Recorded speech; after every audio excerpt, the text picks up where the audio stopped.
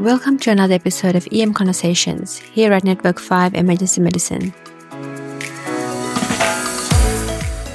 Hi, my name is Simoda, an ED trainee from Westmead Hospital. It's so nice to have you join me for this conversation. I'm currently in Sri Lanka doing a special skills term in emergency medicine at the National Hospital.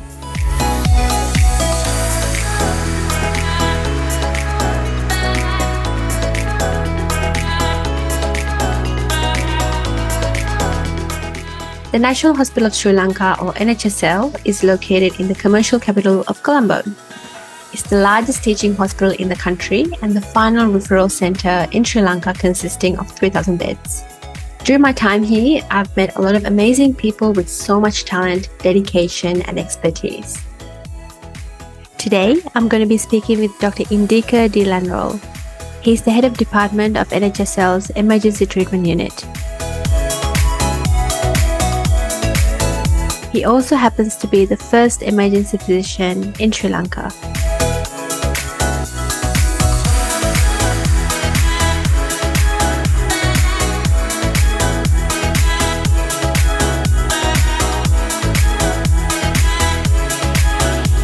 Thank you so much for joining us, Dr. Lanerolle. We are absolutely thrilled to have you on our podcast. I have so many questions to ask you, but I guess I'll start with this one. So emergency medicine as an independent medical specialty is relatively young. In Sri Lanka, it became a recognized specialty in 2013, so just 10 years ago. What events led to this recognition and how was emergent care delivered to patients prior to this? Yes, as you said, emergency medicine is a relatively young specialty in Sri Lanka. We started the course in 2013. The first set of emergency physicians start practicing in Sri Lanka in 2018. But your question is related to the events before that. I think the importance of emergency medicine as a specialty was recognized by the government of Sri Lanka, unfortunately, through a disaster. The silver lining in the dark cloud in the event called Tsunami 2004, if I remember correct, where people realize that emergencies are needed to be managed by people who are specifically trained. To that effect, I think the World Health Organization also has made a query. So the government realized the importance of having emergency physicians, not only treating the emergencies, but when it comes to health economics, like reducing the number of hospital admissions. So they started developing a policy framework, which was approved by the government. But that policy document, thankfully, was is a collaborative effort from all the relevant specialties, the colleges in Sri Lanka. The Ministry of Health was in that. So they had fairly large number of discussions and they developed a policy document. As a result of that policy document, one of the requirements was to start a postgraduate course in emergency medicine. You know, unlike most of the countries, Sri Lanka has an institution called Postgraduate Institute of Medicine affiliated to the University of Colombo, which is like the central body which, when it comes to the postgraduate medical education for all the doctors. So that's how the course started. The second part of the question was how was emergencies carried out before that era. We actually should be thankful to the other specialties, especially the anesthetists, physicians, surgeons. I wish I don't offend anybody by missing them, but they were, I think, the three main core group of people who manage emergencies in settings called ETUs, Emergency Treatment Unit.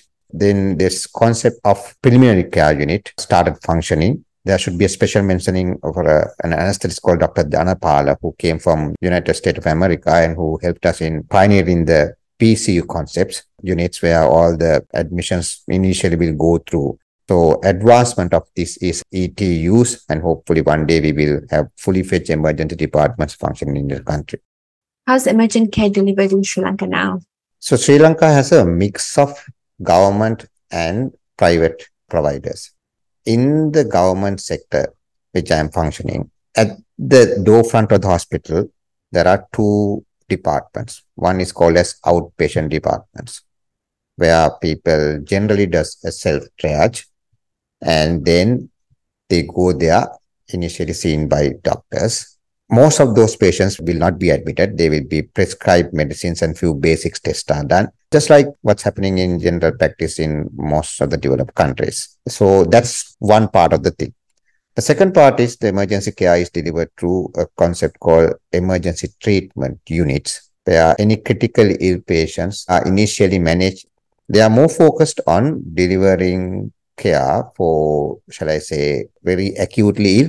In terms of triage category 1 and 2, they will be admitted to the ETUs, stabilized, and then most of these patients are generally admitted. In some centers, there have got more surgical oriented ETU facilities where surgical admissions, surgical critical area and trauma critical area are managed separately.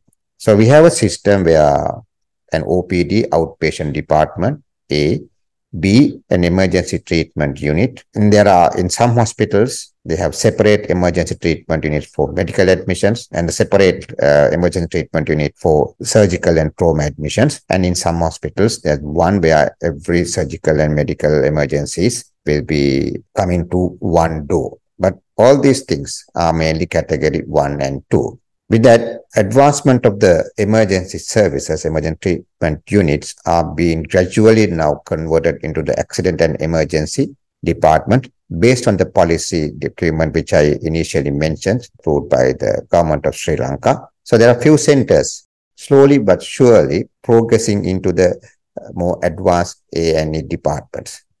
That's what the government sector generally does. When it comes to the private sector, it's mostly one single unit, emergency treatment unit, where all acutely ill patients are initially assessed, surgical, medical, genomes, or whatever it is to be.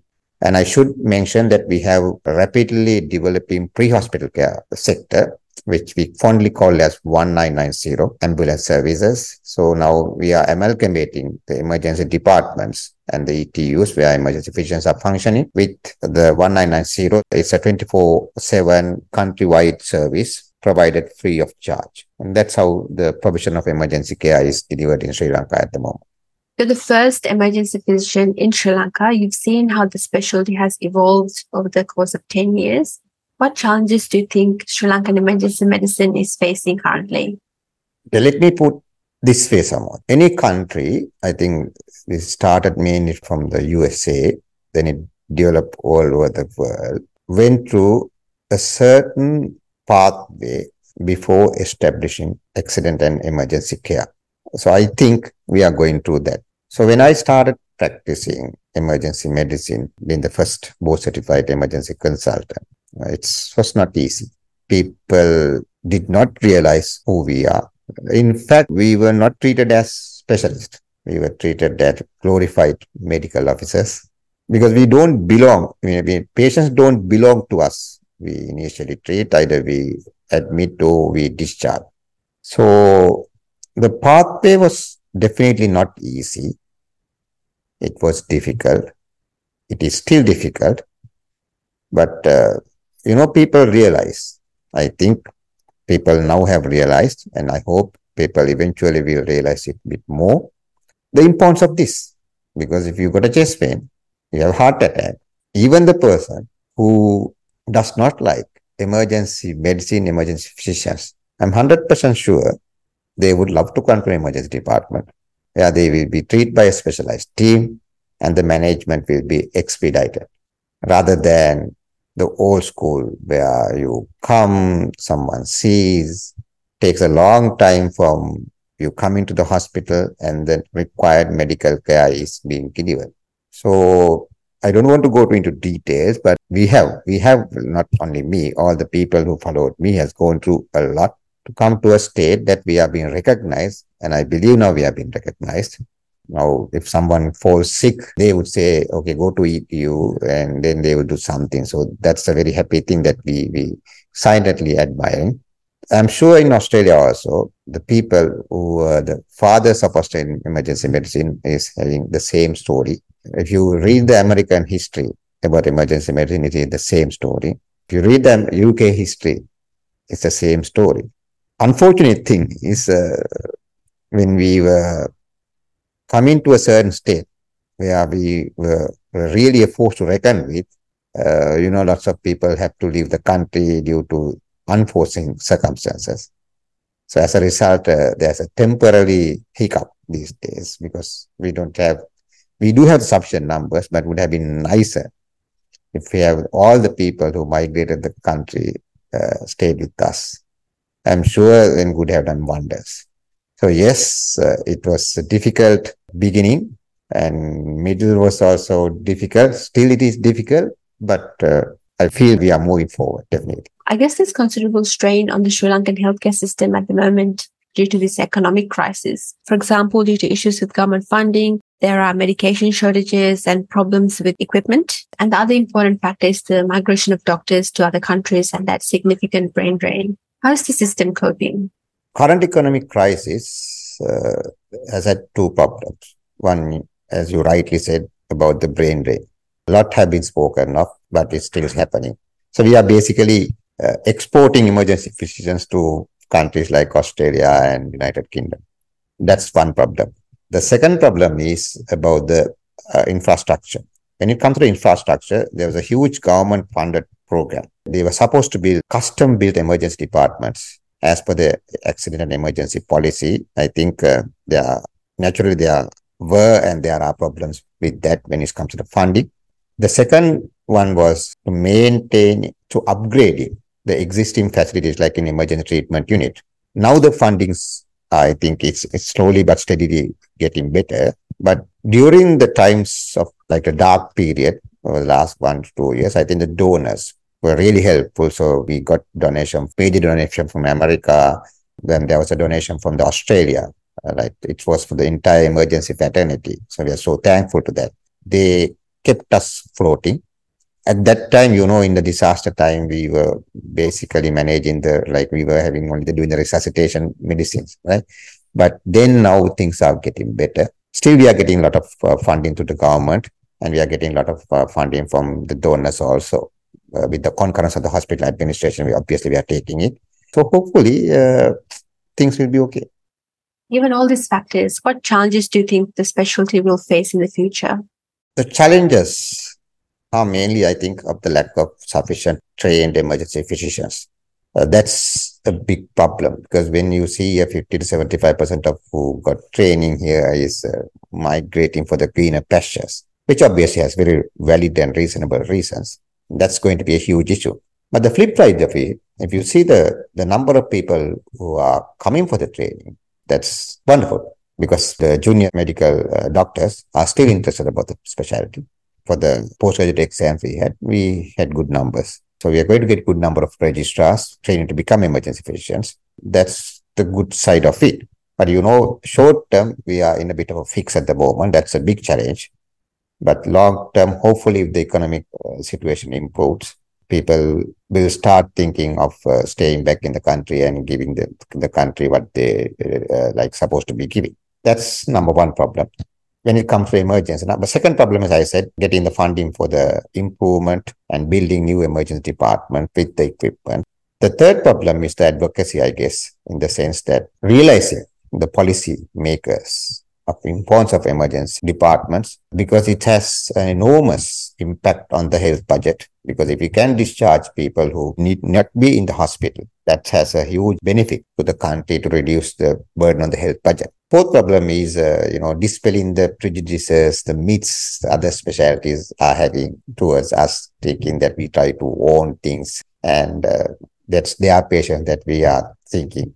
In the offhand, those are the four main problems which I can think of. If you ask a bit more, we would love to do something to retain people here, giving some sort of economic benefit, having a way of diversing. So which our college is, thinking of negotiating with so many parties. Why did you choose emergency medicine?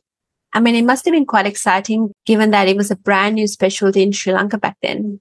For me, I think it is a happy accident. I worked as an anesthetist doctor in a unit called cardiothoracic anesthesia, if you ask me personal question. So then one fine day, I thought that I must go to another country.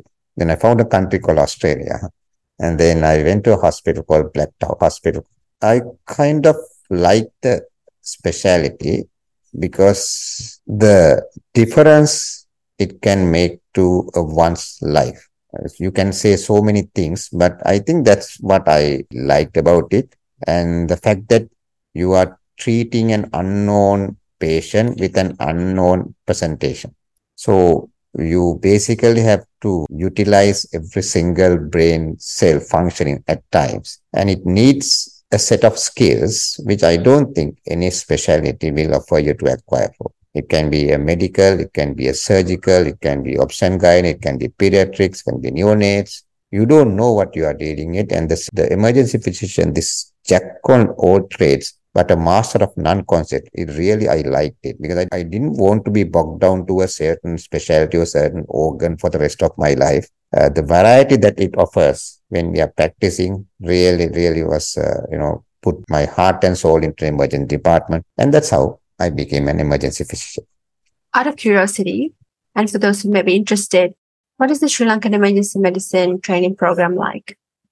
The Sri Lankan emergency medicine training program is the requirement for you to be in the thing. You should have obviously an MBBS degree, and you should have completed 1 year of internship, which is acceptable by the Sri Lanka Medical Council. You should have worked post-internship as a fully fledged doctor for minimum of 1 year. Then there will be a selection examination, which happens once a year, generally between October to November, conducted by Postgraduate Institute of Medicine under the specialty board in emergency medicine. So they will have a selection examination, which has MCQs, SAQs, and then OSCEs. So if you get through that, then there will be a 3-year pre-MD training.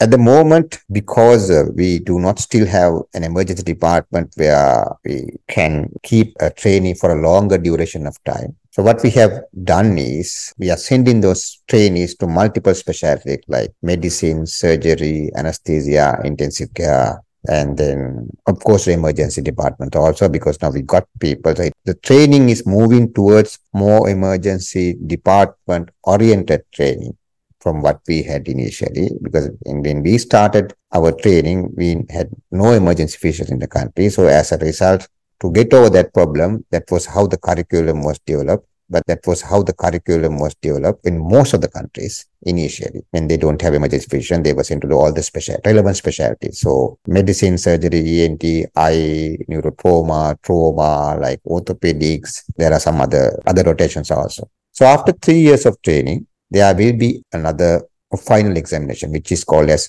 MD Emergency Medicine Final Examination, which has about 5 components.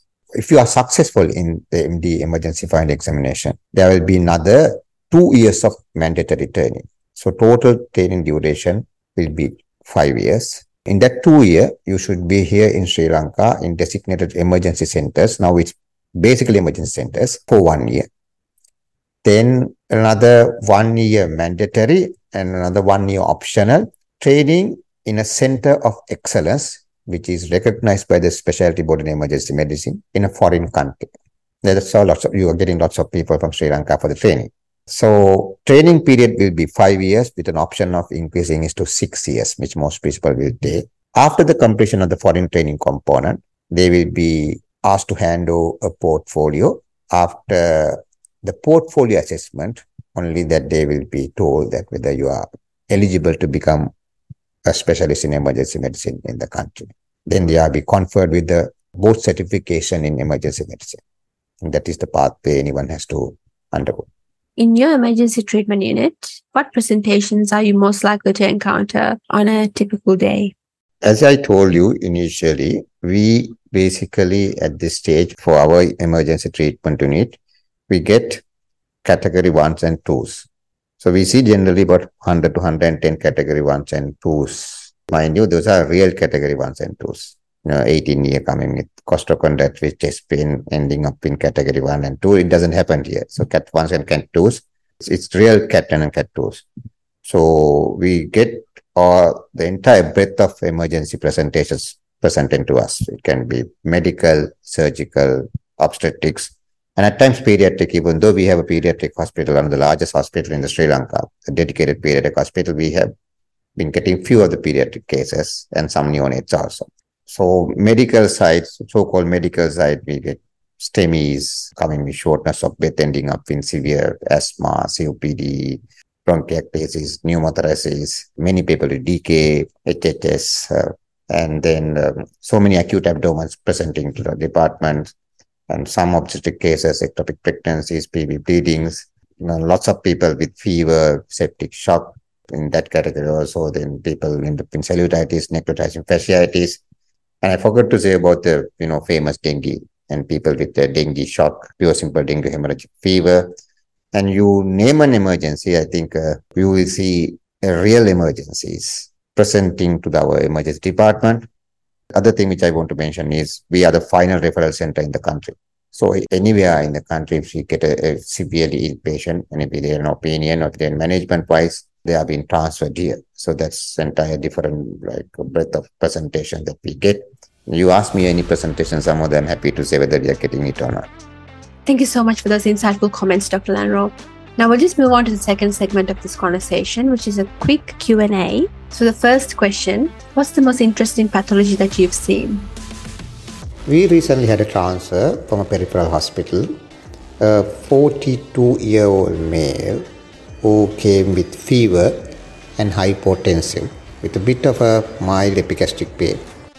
In Sri Lankan setup, fever, hypotension and at the narrow pulse pressure is dengue shock until proven otherwise. So this patient was transferred querying dengue shock syndrome for the specialized management. The patient landed here. So we also initially thought, rightfully I guess, it's dengue shock because patient's platelet count was also heading towards lower side for some reason, for something like 98,000 when on admission. They gave fluids, but there was no expected improvement with the routine management of a dengue shock. So we in Sri Lanka, we have a guideline how to give fluid. We calculate fluid, the total quota for a patient with dengue shock syndrome during the leaking phase, and depending on the duration of leak, we decide how much of the fluid to give, whether it's crystalloids, a colloid like dextran, or whether it is blood. So we were managing, but there was no expected response. So we thought, okay, can there be another reason? Because the patient was having epigastric pain. So we took an ECG to find out there was a slight evidence of posterior STEMI. Mind you, this is a patient who never complained of chest pain, who never had any risk factors for ischemic heart disease also. So we did a point of care ultrasonography to find out. So we were in a dilemma and find out that he got a huge pericardial effusion.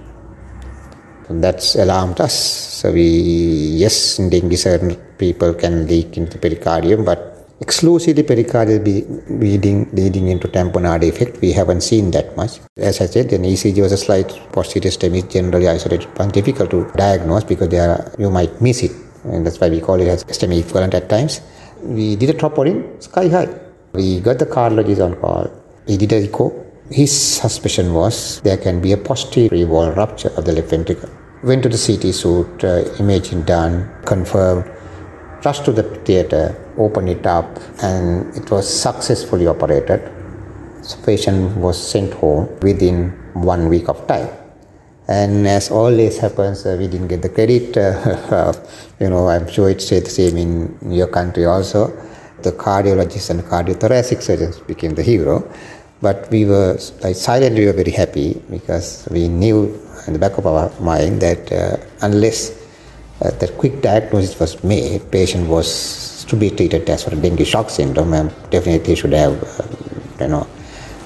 perished by this time. So that was one of the interesting pathologies which I can tell out of the so many presentations that we get for a day. What is something that a patient has taught you? Be patient. What book are you reading at the moment? How to Talk to Anyone by Lily Lawrence. This was given to me by one of our good doctors. Fascinating. Who do you consider to be your role model? My father. As the first emergency physician in the country, what is one piece of advice that you would like to pass on to an aspiring emergency doctor? It's an absolutely wonderful specialty. Yeah, you feel that you are in total control of the situation if you are in the right frame of mind and right sets of skills, and you definitely make a difference to one's life. So take it.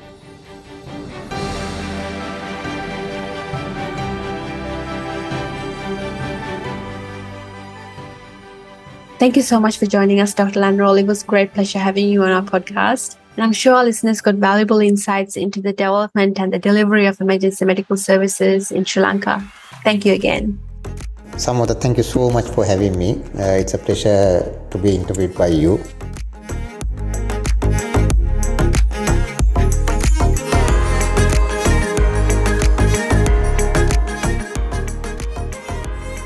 Thank you for listening. I hope you can join me for another episode from Sri Lanka with your favorite cup of Ceylon tea. Make sure you email us any questions or comments to westmeadedjournalclub@gmail.com. And don't forget to follow us on social media for regular updates. Until next time, Ayubawan, which means may you be blessed with a long life.